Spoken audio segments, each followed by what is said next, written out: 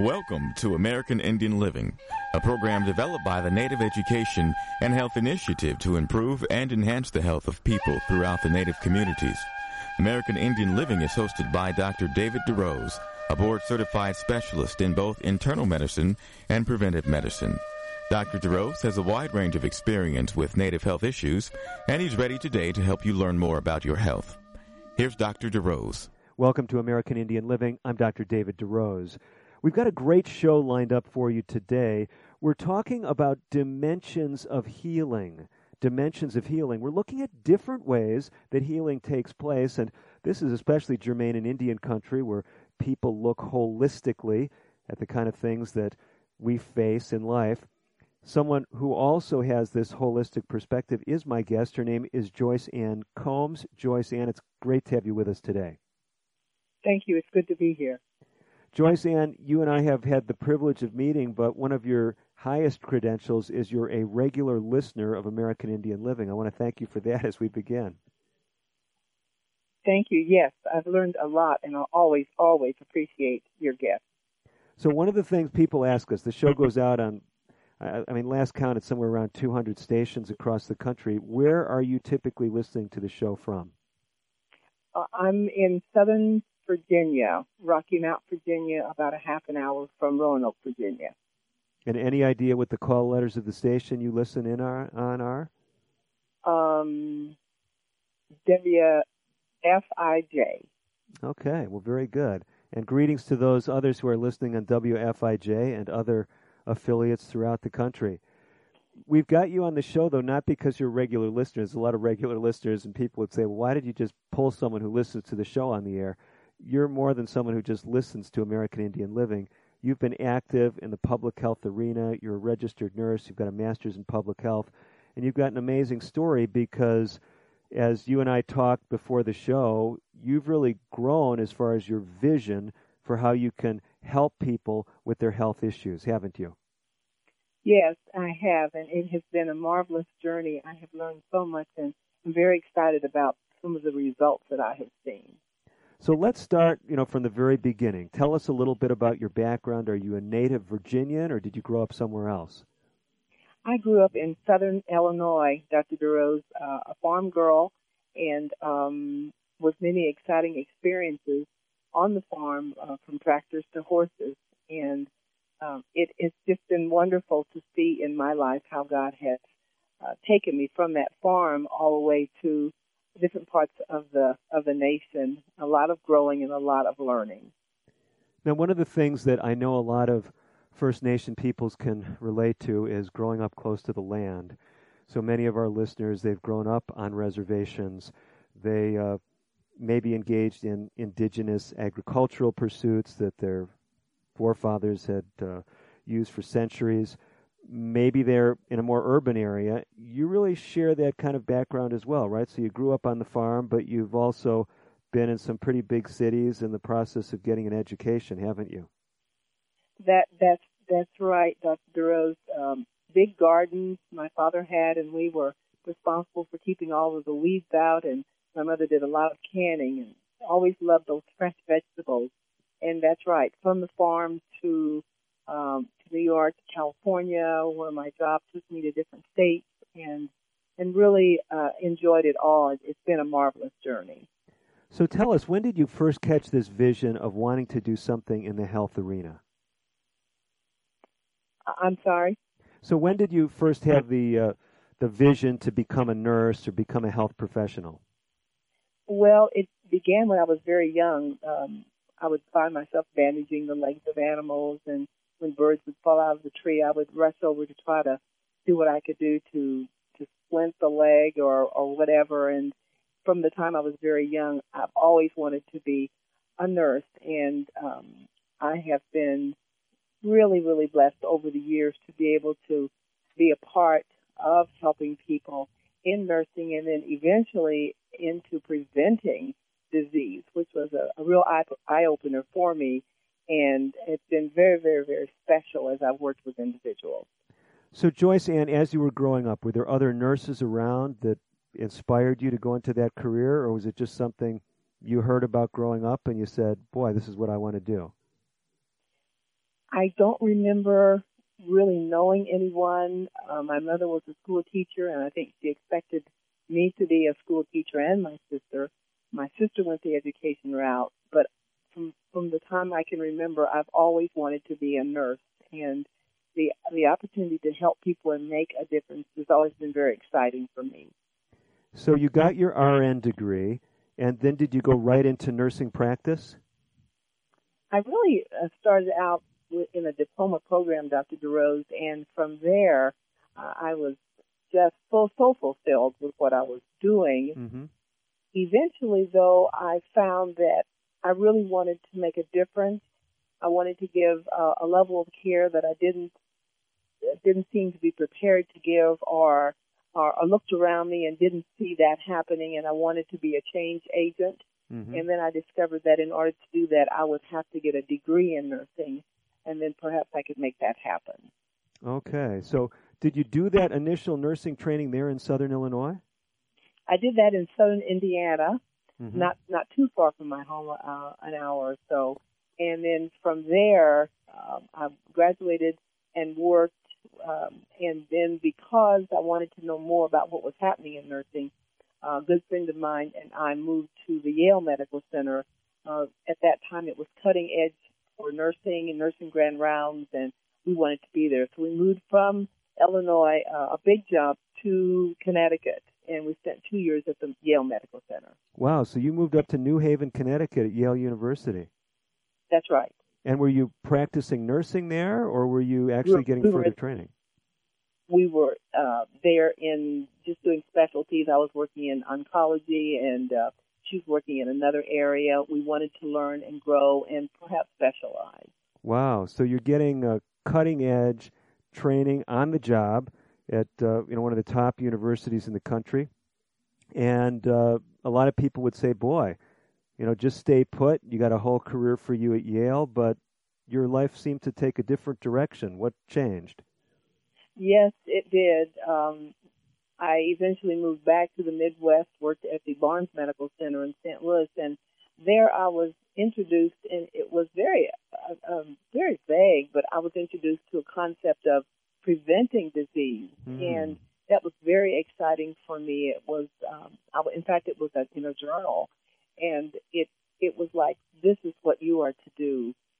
You are to move in that direction. And so I began to look for a school where I could learn and grow and be able to help others, and didn't know if that was going to take me across the country to California. Wow. And I think if anyone is going to catch the vision for prevention, it would be someone working in oncology, because you're doing cancer care, and we've made great strides in treating cancer, but I think that's one of the diseases where everyone would say, no matter how good the treatment is, it's surely something better to prevent in the first place, right? Yes, absolutely. And it was very exciting for me to understand that I could be a part of that kind of a movement in the lives of this special people. So let's put this in some temporal context, a time frame. When you went to get your MPH, around what years were you doing that? The years before I did my MPH. Yeah, so we're talking in the 90s, the 80s, around 2000. I'm just, as far as the kind of what was happening in medicine, I'm trying to put my finger on the pulse of things. Yes, I see. I was on the East Coast at Columbia Union College doing my BSN, and that was in the early 70s. Okay. And then I went to Loma Linda around 74, 75, 76. Okay, so you were at Yale in the early 70s. I was at Yale, yes, very early 70s. Okay, so for those listening, they might be saying, well, prevention, that's something we all talk about, but, if you kind of put this in its context, just to give people a little bit of perspective, we talk a lot on our show, for example, about reversing chronic disease. People may have heard the name of Dean Ornish, who did a study it was published in 1990, reversing heart disease. So that sounds like a long time ago today. But you talk back in the 70s, it was in the 60s where Dr. Lester Breslow out in California published a study showing that lifestyle made a difference when it came to longevity. It just blew people out of their chairs, if you will. Yes. So those of you that are listening, I mean, if you're 20, 30 years of age, you're saying, what are these guys talking about? We're helping you see that this prevention movement, you're talking with someone who was involved kind of on the ground floor in Joyce Ann Combs, who we have on our show today. So I'm enjoying this journey. So you basically go from Yale to Loma Linda University in Southern California. Have I got that right? Yes. There was a space of time in there from Yale back to the Midwest to Barnes Medical Center, and then back to the East Coast, because that's when I got my BSN. And then from there, from Maryland, and then I went to California for the Master's in Public Health. Okay, thanks for not letting me truncate that journey at all. So you're there at Loma Linda University. Now, some of my listeners may have heard me talk about my background, and I ended up on that same campus a little bit after you in 1980 is when I ended up there doing my medical degree, and I later also got a Master's in Public Health from Loma Linda. So basically, you're sharing with us this exciting journey where someone who's trained clinically, working in cutting-edge places. And by the way, if people don't know Barnes, I mean, that's another leading medical center in the U.S. We heard about it plenty in medical school, a lot of research coming out of St. Louis. When you got out to Loma Linda, was it immediately the kind of training you thought you would be getting, or were you kind of surprised? What was that experience like? It was amazing. I had a family issue, and so I didn't get out there as quickly as I thought, because I was going to be working at the medical center, and I was going to be working intensive care and had to have a special orientation in order to do that. I was going to do that on weekends while I was in school during the week, and because of a family issue, I arrived late, and I had to work at a local Loma Linda. It's a hospital there in Loma Linda, and then I had to wait for the orientation to open up to work at the medical center. The education there was amazing, and then I learned so much working at the medical center as well. I did intensive care, and I floated a lot, and so I was growing, I think, in both arenas, and it was a very, very amazing experience for me. I was very impressed at Loma Linda, the comprehensiveness and the opportunities to meet other students who were serious about their journey in prevention, and that it just rubbed off. It was a tremendous networking opportunity. So that was in the era, and just to kind of help our listeners and kind of refresh my own memory, the dean back then, was that Mervyn Harding? I'm sorry? Was Mervyn Harding the dean at Loma Linda at that time? He was. Yes, he was. So, a tremendous leader. Yeah, so for those who don't know the name of Mervyn Harding, amazing guy. I mean, the guy had 3 doctorates, a doctorate in medicine. I think he had a pharmacology doctorate from Stanford and a doctorate in public health from Harvard, if I'm not mistaken. I believe so.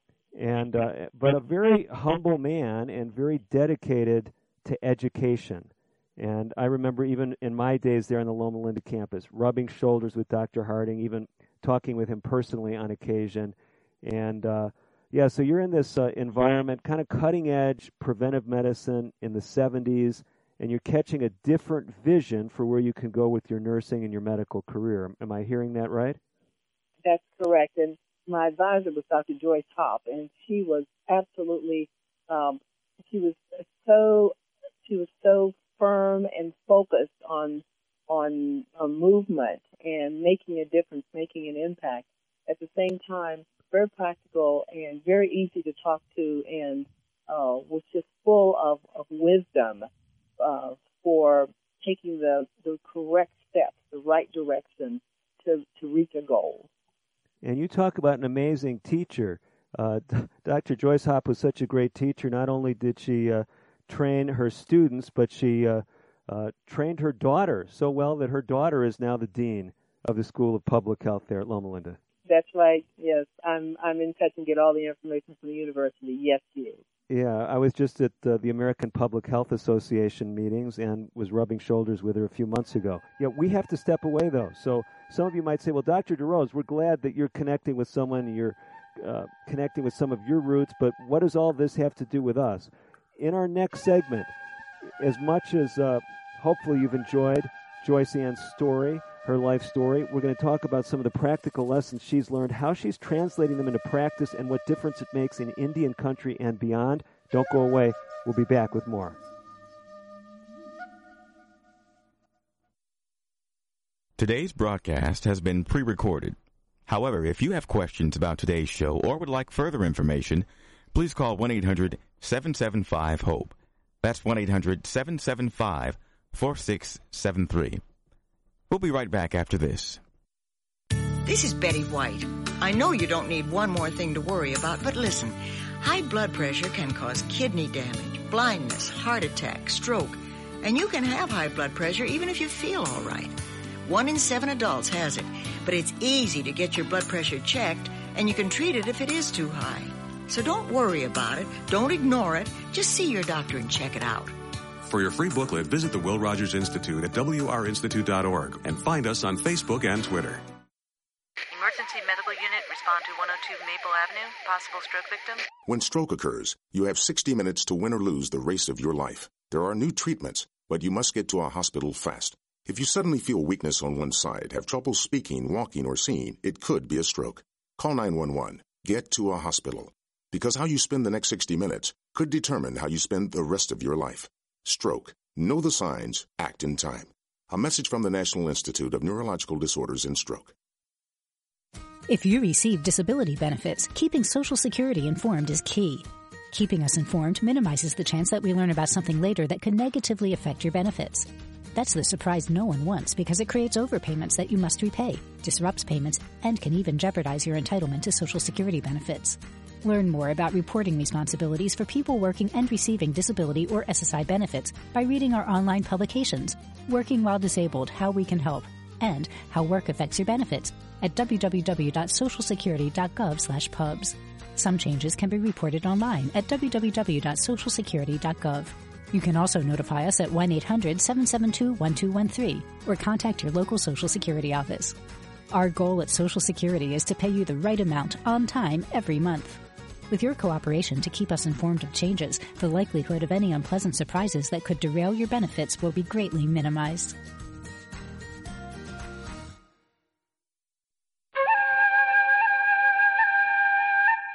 You're listening to Dr. David DeRose on American Indian Living. Your comments and questions are welcome. Call now at 1-800-775-HOPE. 1-800-775-4673. Here again is Dr. DeRose. Welcome back to American Indian Living. Dr. David DeRose with my guest, Joyce Ann Combs. Joyce Ann, you've been sharing your journey with us, and we promised our listeners that we'd start drawing some practical lessons from your journey. We're still only in the 70s. Here we are in 2019 when we're doing this recording. But you learned a lot of things there at Loma Linda. Some of those things you're still using today as you work with patients and as you do health education. Give us some kind of take-home message, something that the listeners can say, wow, this is something practical I can do today. Well, it comes to mind a couple I worked with who both were challenged with weight loss and with diabetes, and I was able to meet with them in their home, which was a setting that they were familiar with and they were comfortable with. And I met with them weekly for about 6 months, 4 to 6 months. Wow. And it was a very, and out of that, they not only did they lose significant weight, he is no longer diabetic. Tremendous. They walk together. The meals in the house, they're both very much involved in those meals. And I see them from time to time, and the husband reminds me of the times that we met and how they took hold of the principles. They would walk, and it was very difficult for him at first because he had a lot of weight to lose. Mm-hmm. But he was consistent, he was dedicated, and it made sense to him. And from that, he is so excited about being off the medication and being able to move more freely. He continues to lose weight, and often reminds me of that. That's one situation that And I really enjoy working with families. I think that because I get the cook involved, they work together, so you've got the nutrition, you've got the exercise, which are two very important components in losing weight. I mean, it's such a tremendous message, because what I hear you saying, Joyce Ann, is if you're listening today to American Indian Living, it doesn't matter whether you're on a reservation, whether you live in an urban area, whether you're native or not. We have a lot of non-native listeners, if you're not aware. But if you're tuning in and you're saying, it's just too hard. I mean, I've got these health issues. It's too hard to walk. It's just too difficult to eat the right kind of foods.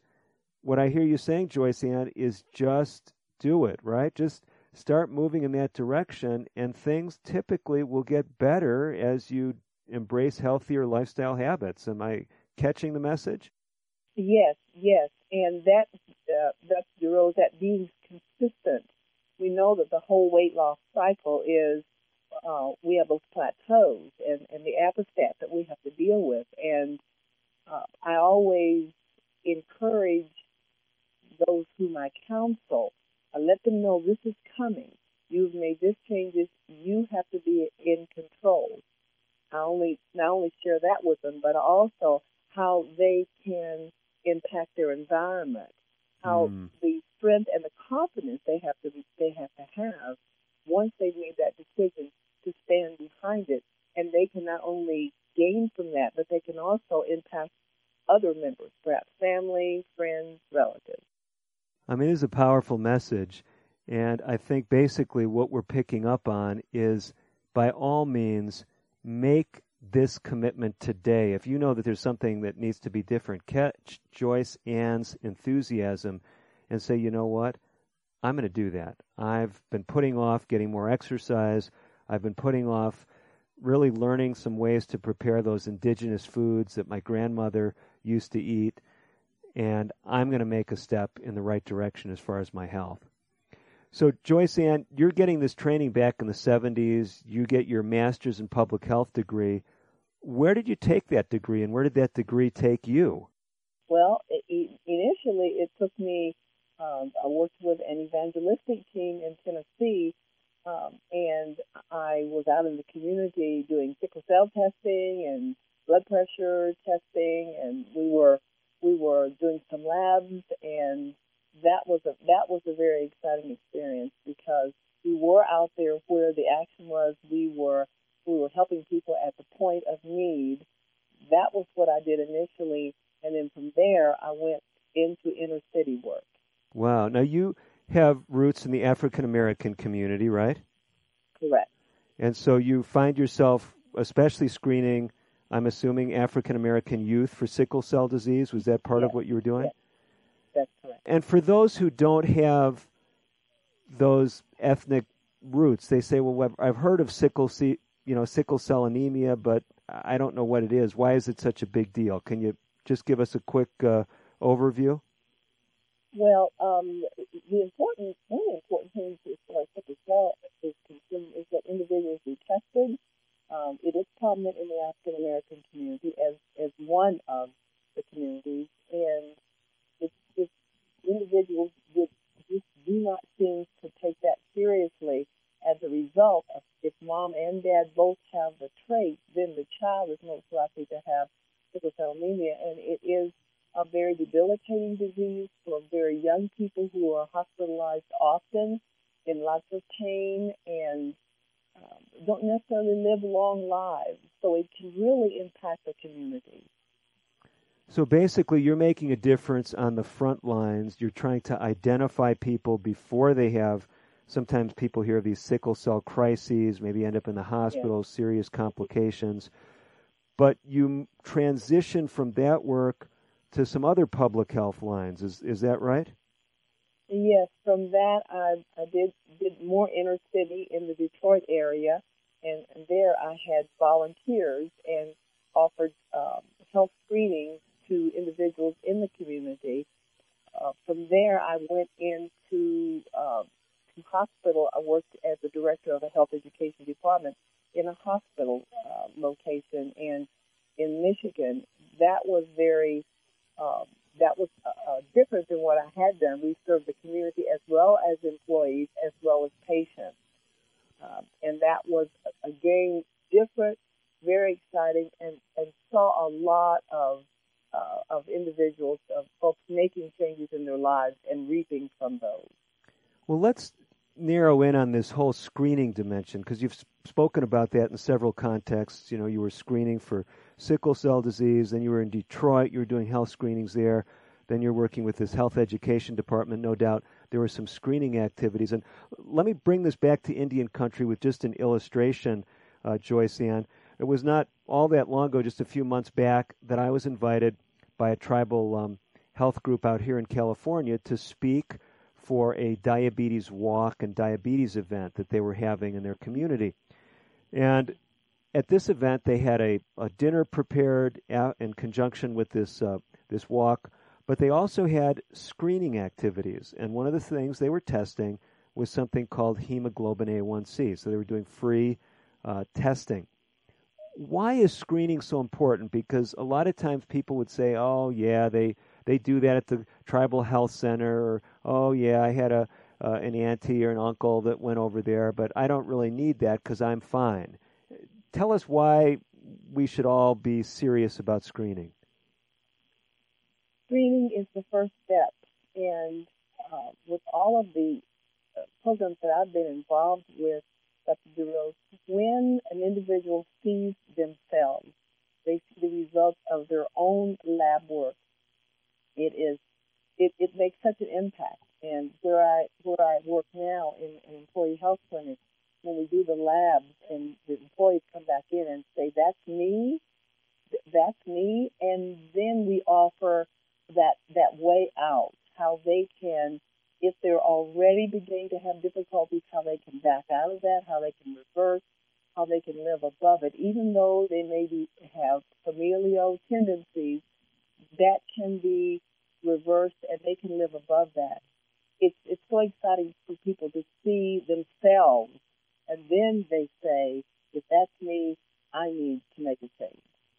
You know, what's so interesting about the whole topic of screening is, for those of you listening to today's show, there would be no show today, no guest, Joyce Ann Combs, had not it been for a screening event, because Joyce, just the background, you know this, Joyce Ann actually called one of the networks that airs our show, American Indian Living, and someone from the network actually contacted me because you called in response to a show where we featured a Native American gentleman who had come to a screening we were doing, I think it was at the National Congress of American Indians, and had gotten so motivated by knowing his own blood pressure, that it was out of control, that he really got serious about getting his life back in order and lost a considerable amount of weight and just turned his health around. That was really our point of contact, at least recently, wasn't it? Yes, it was. I've learned so much from your program, and I don't want to miss one of them. The real worry I have, I think we're actually recording this show while my show is airing in your community. Am I close to the correct airing schedule? No, you're not on yet. Oh, okay. So maybe we can do the interview, then you can listen to this week's episode. Right. Well, listen, you are listening to American Indian Living. My guest, Joyce Ann Combs. She's a registered nurse, but she's also a master's in public health degreed health professional who is making a difference in community health. We've got some exciting stuff coming up in the next segment. Joyce Ann has been working with a community initiative that I believe can make a difference throughout Indian country. You want to hear what she's doing, how it can make a difference, and what it can do for you, for your tribe, for your community. So do not go away. We will be right back with more on today's edition of American Indian Living. I'm Dr. David DeRose. More right after this.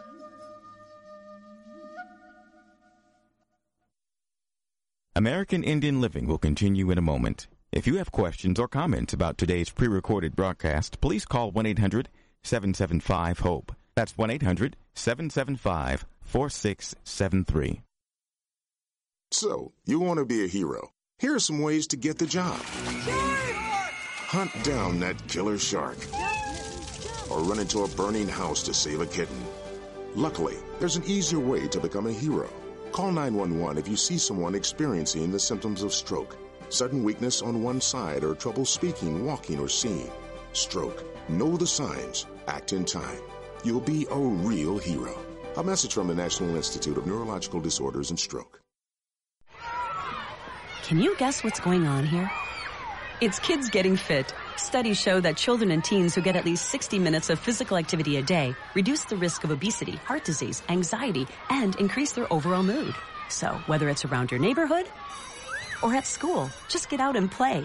For your free booklet, visit wrinstitute.org or call toll-free 877-957-7575 and find us on Facebook and Twitter. The Will Rogers Institute since 1936.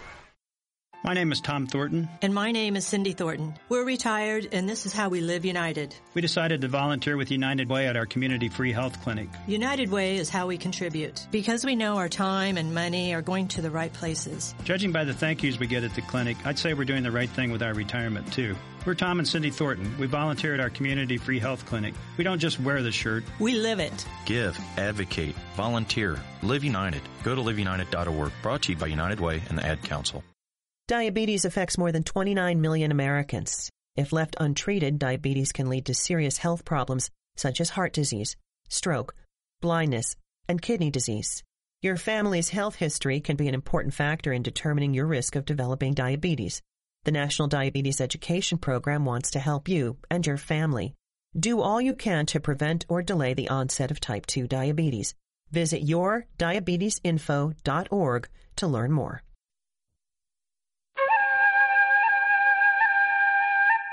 You're listening to Dr. David DeRose on American Indian Living. Your comments and questions are welcome. Call now at 1-800-775-HOPE, 1-800-775-4673. Here again is Dr. DeRose. Dr. David DeRose back with Joyce Ann Combs.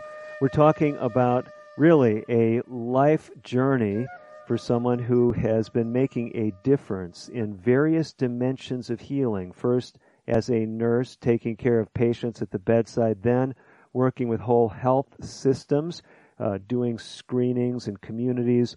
And where we left the story off, Joyce Ann, you were in Michigan, but as your life plays out, you're called back to Southern Illinois. Tell us what happened. Yes, I got the news, the sad news, that my father had been diagnosed with cancer. And at that time, I was really headed toward getting a doctoral degree in the field, and immediately changed those plans and moved to Southern Illinois, was able to secure a position there at Southern Illinois University, and began to take care of my father, doctor's visits, etc. Now, Southern Illinois University, for a lot of people, is not on the same kind of radar screen with Yale University or Barnes, but SIU back at that time was a real leader in the wellness movement, wasn't it? That's correct. And, you think that there's nothing special about hometown activities and what's there, but I did not know until I was being interviewed that it was probably one of the second or third in the nation wellness centers on university campuses. It was very well known. So basically, you're getting experience there, but at the same time, you're being a caregiver, weren't you? Yes, I was. My mother was excellent as she worked with my dad. I was able to support, as I mentioned, doctor's visits to make my dad feel as comfortable as he could, still as leader in the home. That was very important. And still being his daughter, making sure that even though I am a nurse, and working with the illness side, I really, really strove to give him his respect and freedom still as my father. I think that's one of the most challenging things when a child ends up helping to care for a parent. It's, it's very easy for kind of roles to flip, and the child being more directive with the parent and frustrated that the parent isn't listening to them. I often hear those dynamics. Do you have some words of wisdom for some who might be listening in today, whether they're from a very traditional native culture, maybe they're in a more urban setting and traditional values don't really enter into the equation much in their home. What kind of lessons do you have for someone listening? Well, for me, I'm a Christian, and there was a lot of prayer. It was very important to be upfront, to be communicative. I would at times meet separately with my mother to discuss care, but we always involved my father. We wanted him to know, we wanted him to be comfortable, and got his permission to talk with doctors and take the lead there. It is not easy. It's important that there be some respite. I encouraged that as a nurse when I was working with families, and had to remember that for myself because I was so involved that I forgot that I needed to back off. I needed to take care of myself as well. Mm-hmm. And my mother and other relatives helped me to remember that. That was very important. And then I had more to give my father. Wonderful. We need to move quickly because I promised our listeners that in this segment we would talk about some exciting community health work that you've been doing.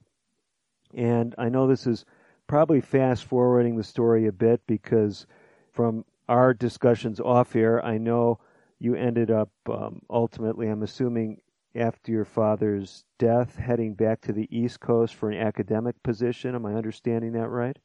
Yes, that's correct. And ultimately, you ended up in the town of Rocky Mount, Virginia. Yes. There in Rocky Mount, I actually had the privilege some years ago of visiting down there. One of the physicians who's been a guest on my show before, actually a few times, we've had Dr. John Kelly. Dr. Kelly was part of an interesting project there that you continue to this day, you and your team. Tell us a bit about what's happening in Rocky Mount.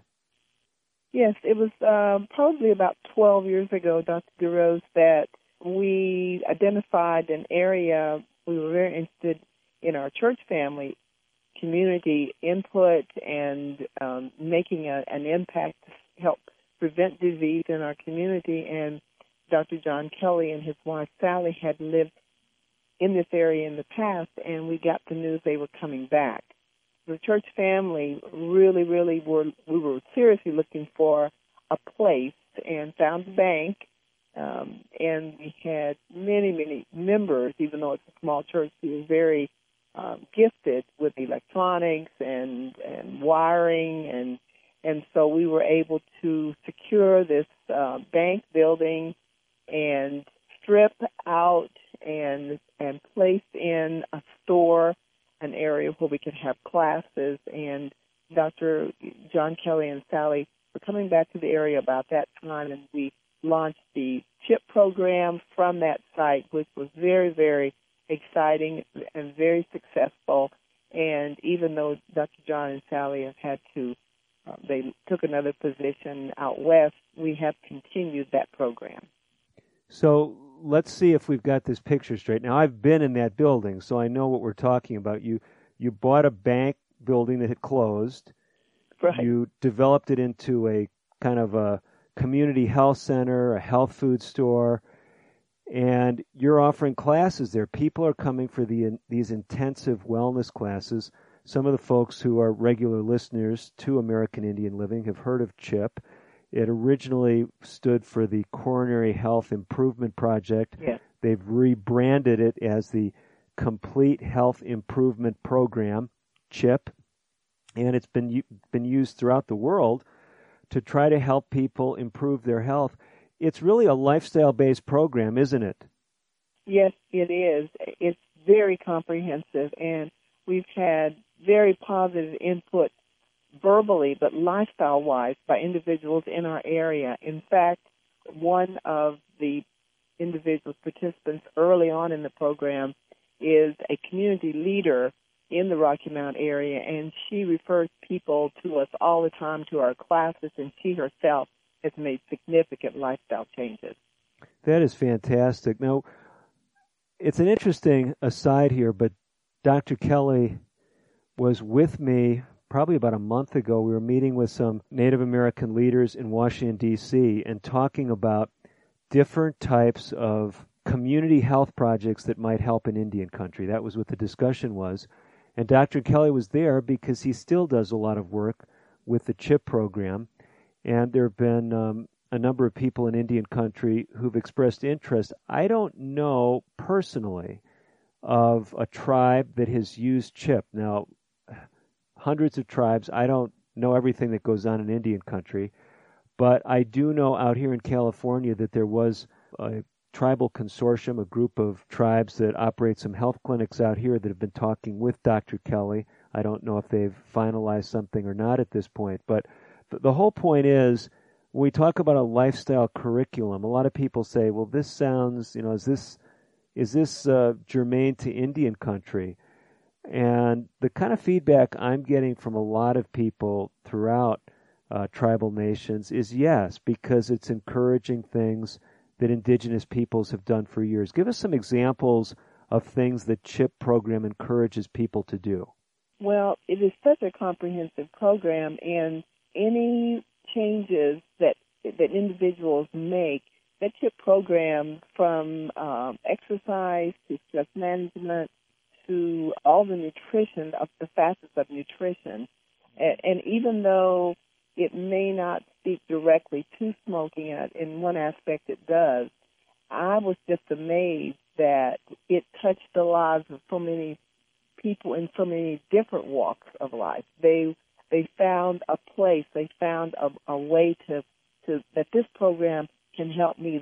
There was so much to it, but everybody found like that's for me, and we still, even though we're not using the CHIP program per se, we're still using pieces of that program, and it's still impacting the lives of our residents.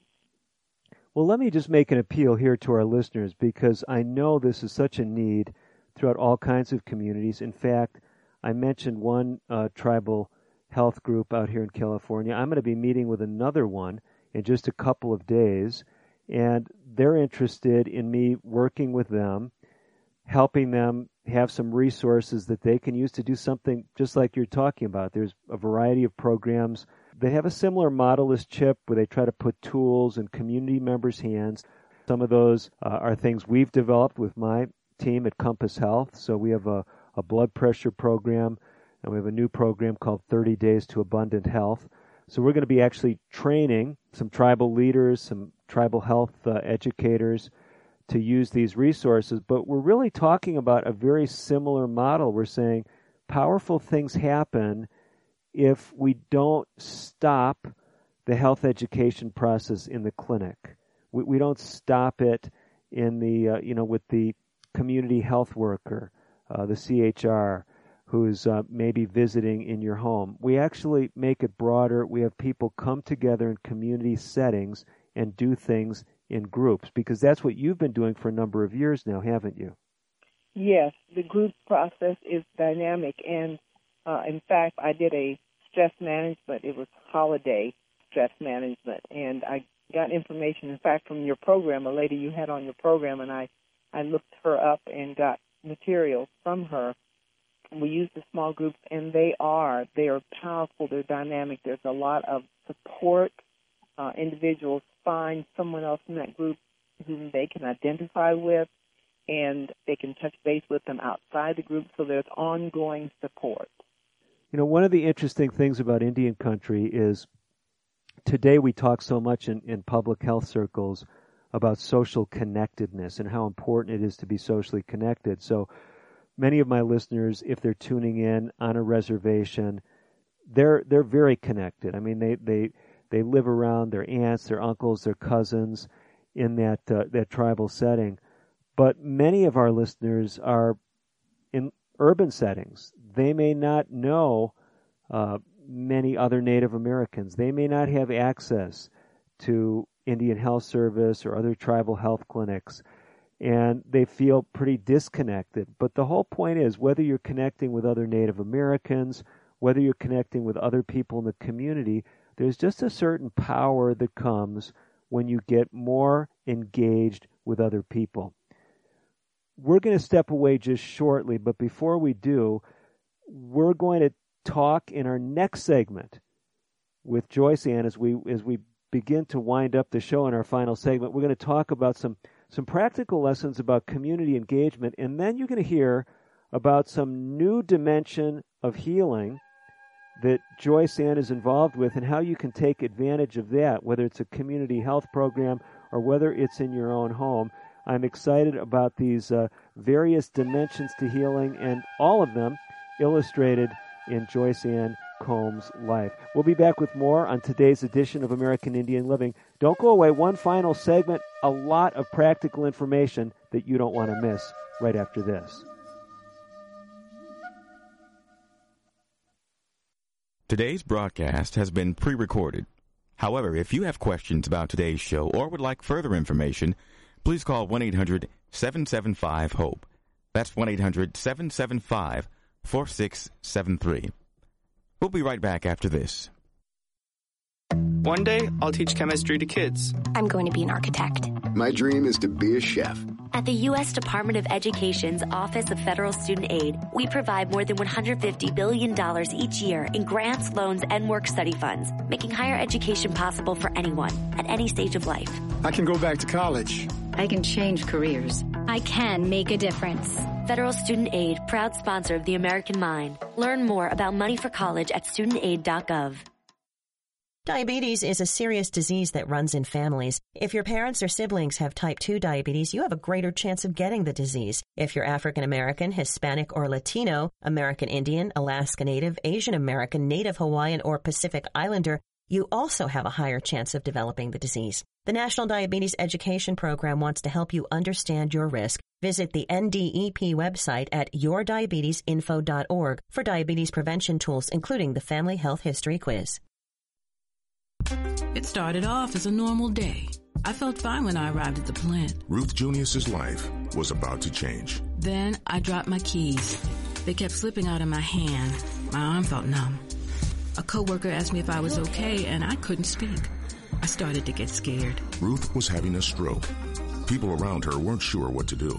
They thought I should go home or lie down, but I knew something was very wrong. I wrote 911 on a piece of paper with my other hand, and someone called for me. Because everyone acted quickly, doctors at the hospital were able to give Ruth treatment that started to reverse the symptoms. Within a few minutes, I was talking again. I didn't know a thing about stroke before I had one. Now I make sure that my friends and family know all the signs of stroke so they'll get help fast if they need it. No stroke. Know the signs. Act in time. Call 1-800-352-9424 for more information. Brought to you by the U.S. Department of Health and Human Services, National Institutes of Health. You're listening to Dr. David DeRose on American Indian Living. Your comments and questions are welcome. Call now at 1-800-775-HOPE, 1-800-775-4673. Here again is Dr. DeRose. We are back with our final segment of today's edition of American Indian Living. Dr. David DeRose with Joyce Ann Combs. Joyce Ann has been sharing with us what I find is an amazing journey, really, across the whole country. And we've got her back in Virginia, where she lives right now. Joyce Ann, you've been telling us about the power of group programs, and I was kind of echoing that. Tell us a story about how a support group helped someone in a real-life situation there in Rocky Mount, Virginia. We have those groups that we meet with in our programs and during our programs. And one particular program, there was an individual who was really, really struggling with weight, with nutrition, with cooking, and just didn't seem to be getting it. And our registered dietitian, who is excellent and goes into homes, and she was sharing this with us. She actually went into the individual's home because they just didn't seem to be able to do it. And I felt so close to the situation because she kept us updated, and the incredible changes that happened when someone was actually cooking with her. And then I had a like experience, and I had them into my home, and we made bread together. And that individual, just from that hands-on experience, that support, that connectedness, working together, she made incredible changes in her lifestyle. So that hands-on, that closeness, that being in a warm, supportive environment can make a great difference. I love this application because a lot of times I'll visit in tribal settings. I'm thinking of a tribe that I was visiting with. They had me give a presentation for their community, but they had a very active program with community health workers, or sometimes they're called community health representatives. But these people were going into the homes, and many tribes have programs like that. Others don't, and especially people that may be in a more urban area, they may feel more disconnected. But we're saying find ways that you can come together with people. They may all be Native community members. They may be tribal members. It may be a consortium. It may not even be folks from the same ethnic or racial backgrounds. It may be a very, very mixed group. But if you come together and you're going on a journey together to improve your health, powerful things can happen, can't they? Yes, and I've seen that. It just comes to my mind in the stop smoking programs that I've done, and the bonding, the support, even when there wasn't family support, that group support, we became a family to that individual and were able to give them a firm foundation and the contacts during the day and the evening. They felt loved and they felt confident that they could reach their goal. This is tremendous, and I appreciate your emphasis on the home visits, this personal contact, whether it's in the group or extending that into the homes. And you're not just speaking about this as a public health professional who's run community programs. You actually also have background doing home health work and even working as a parish nurse, don't you? That's correct. And that home setting I found to be a perfect environment for individuals. They're very different as a nurse in the hospital. They're very different in that sterile environment, which is needed for them to heal. But when they get home, I found that that's when the healing really, really happens. Now, few people that I've met, Joyce Ann, have as varied a background as you do. I mean, you've been across the country, you've been in centers large and small, you've worked in acute care medicine, you've worked in public health, you've been in the inner city, you've been in rural America. So you really have your finger on the pulse of a lot of things happening throughout the country. But right now, you shared something with me that's been happening recently where you have actually added a different dimension of healing to your work. And I would say to people in Indian country, this is not going to be surprising. But some other people will say, this is interesting. Tell us about this other dimension of healing that you're engaged with right now. The music? Yeah, we want to hear about it. July of 2017 was able to launch, with the Lord's direction, a vocal ministry called Grace Abounds Ministries. My mother was my first voice teacher, and over the years I've been singing and studying voice, and individuals would say, when are you going to do a CD? When are you going to start? And so I was impressed to do that, and we launched it then, the Lord and myself, and presently working on a CD. We have a couple of songs on YouTube and have a Facebook music page and working on a website. Okay, so Grace Abounds Ministries. Now, you've been sharing, your Christian faith. Many of my listeners are Christians. Others, they don't have warm feelings toward Christianity, but they appreciate people who are sharing good health information that you've been sharing.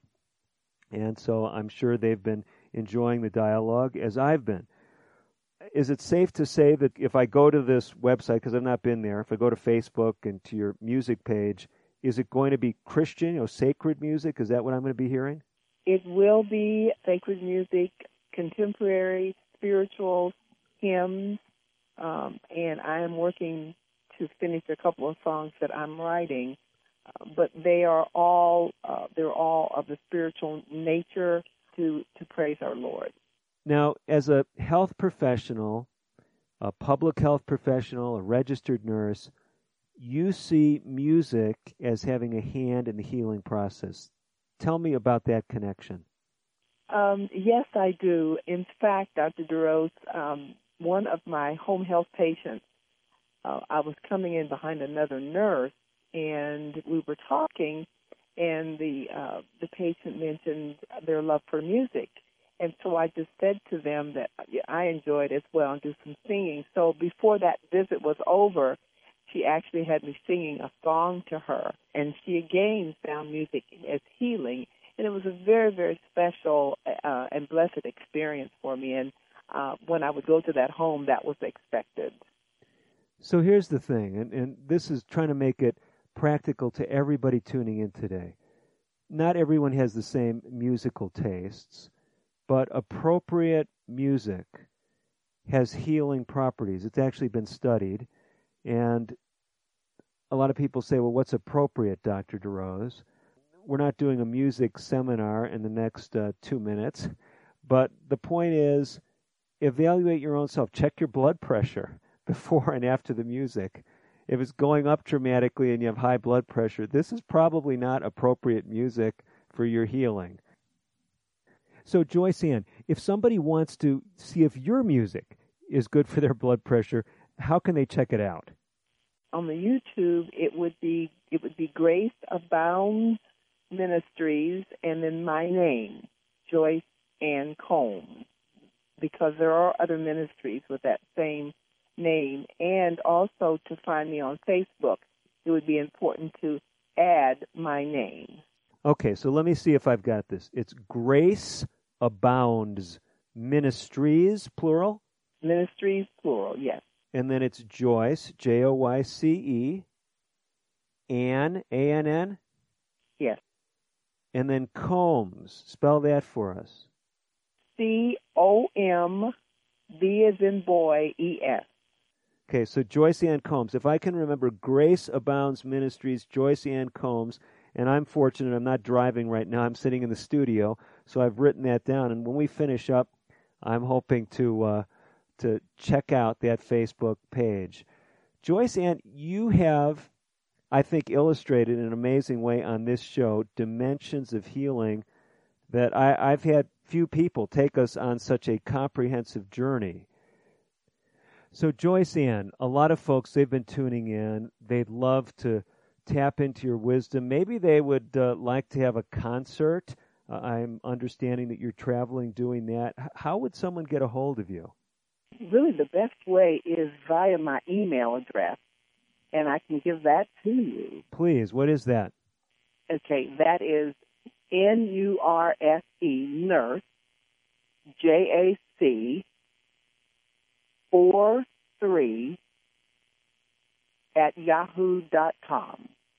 Okay, let me see if I've got this. So you're a nurse. That's easy, nurse. Yes. Your initials are JAC, Joyce Ann Combs. Right.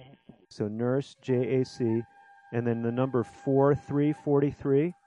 Yes. At yahoo.com? That's it. Joyce Ann, thank you so much for joining us today. Thank you. And thank you, each one, for joining us on today's edition of American Indian Living. I'm Dr. David DeRose. As always, we hope that today's broadcast has connected you with really traditional wisdom that Native Americans have valued for centuries, whether it's just getting more exercise, whether it's being more focused, just taking to heart that message of being disciplined in whatever area of life you know you need to change. Stick with it. Those are the words of Joyce Ann Combs, if she allows me to paraphrase her. Well, we have to run. Dr. David DeRose, as always, wishing you the very best of health. Native Voice One, the Native American Radio Network.